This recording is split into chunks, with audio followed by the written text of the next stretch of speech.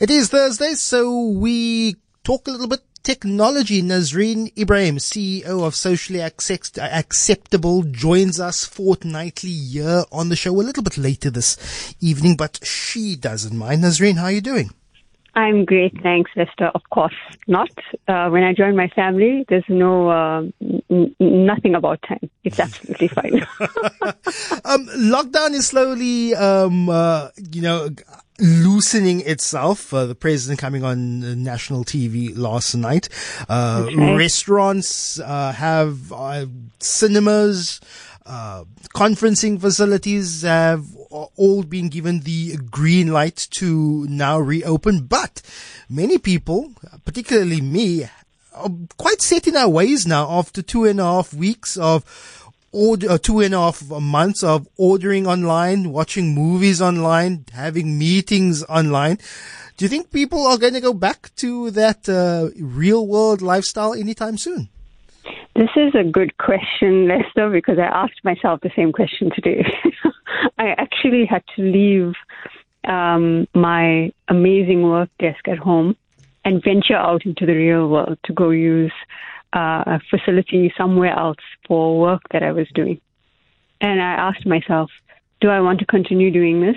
Am I comfortable to be at home? Or am I going to become a recluse and not know how to interact with other people? And well, what is my identity? Do I have a real one, or do I just operate online and that's my identity?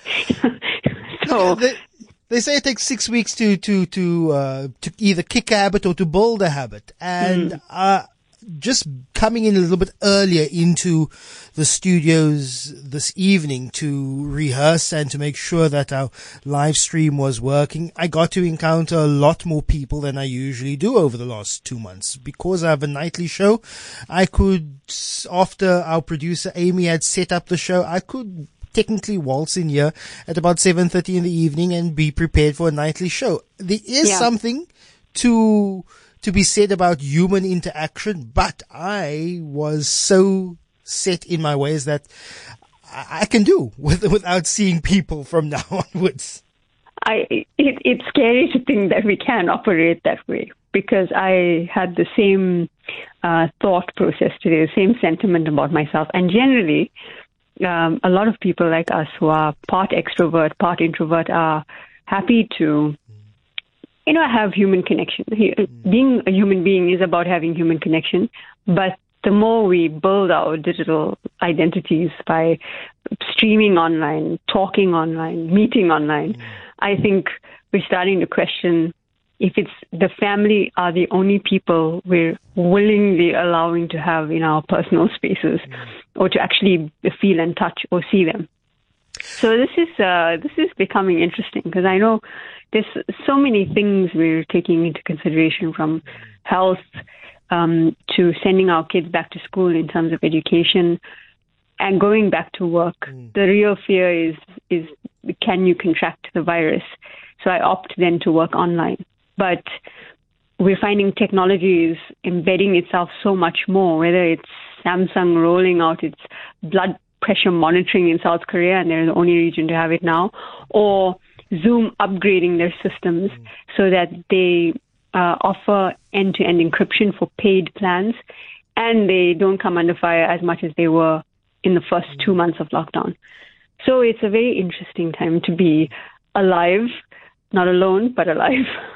But it's also fascinating of how technology is also catching up with a completely almost offline or online rather lifestyle. As you said, Samsung bringing out wearable technology which tells all your vital statistics. Yes, there have been watches before that tells your blood pressure and or your heart rate and things like that, but lots of more wearable technologies giving you all sorts of information about your health and your well-being. And this is, for me, understanding this new drive that Samsung have only in that particular region in South Korea, because according to some research that I was doing, South Korea's Ministry of Food and Drug Safety has given its clearance to the Samsung Health Monitor application. This monitor application will allow users to first calibrate their smartwatch. And this is now with blood pressure. So you've got to put the cuff on, that wrap that you wrap around and strap on your arm, and then hook it on to the smartwatch. You calibrate then the blood pressure of what your body is. So it will pick up how your body operates. Then you'll be able to tap measure, and this will measure your blood pressure at any time through pulse wave analysis via wrist sensors on the wearable being the actual watch itself.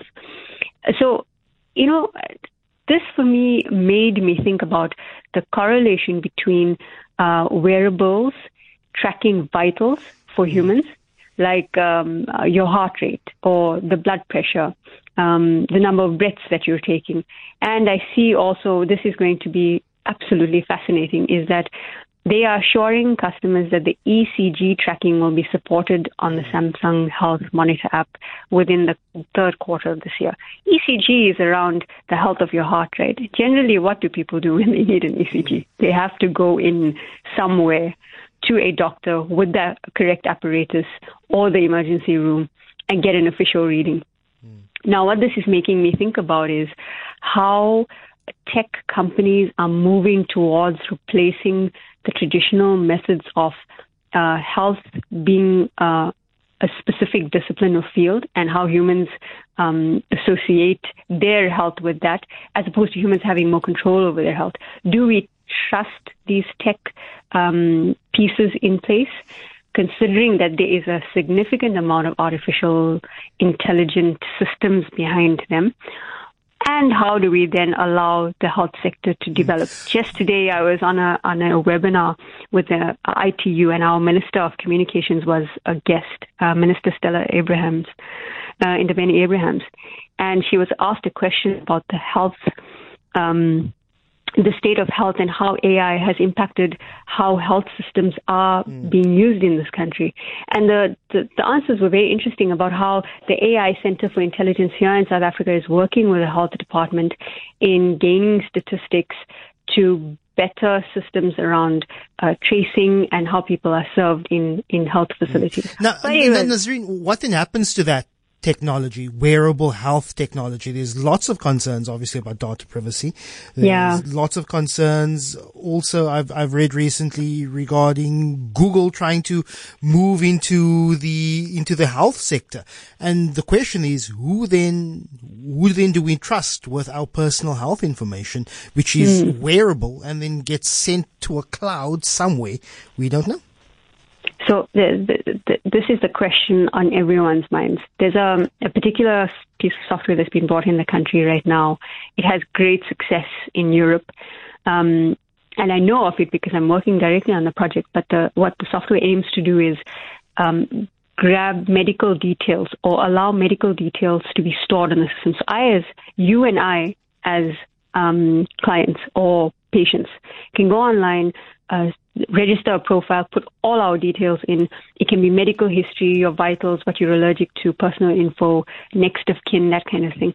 And any doctor can pick up this info. So it removes the necessity for paperwork, right? How many of us want that? Because every time you go to a different doctor, say you move area, you move house or whatever it is, you have to fill out more paperwork. And it becomes absolute nightmare, especially if you're getting admitted into a hospital. The admissions is complete disaster with all the amount of paperwork. So as this example of this particular software that now needs to meet certain data privacy regulations or guidelines. In the EU, there is the GDPR that's in place. In South Africa, we have POPI, which still needs to be enacted to its full capacity in order to fully protect citizens. I don't think that we're at that stage yet, while at the same time, AI systems are being put fully into place. And I heard today on the webinar as well that our minister says an AI regulatory framework is in place and policies need to be strengthened around creating innovation, but also guiding it for correct and ethical use. So there's a concern to be had about the privacy of data here. And if our health is being tracked the way it is right now around the world through contact tracing for the coronavirus so that we can monitor and track how the virus is being spread, there's a very fine line about the infringement of the privacy of humans, as well as the public's right to know and the greater good. I think that's where we can find that fine line. Nazreen Ibrahim, she's the CEO of Socially Acceptable. She'll be back with us on air in 2 weeks' time.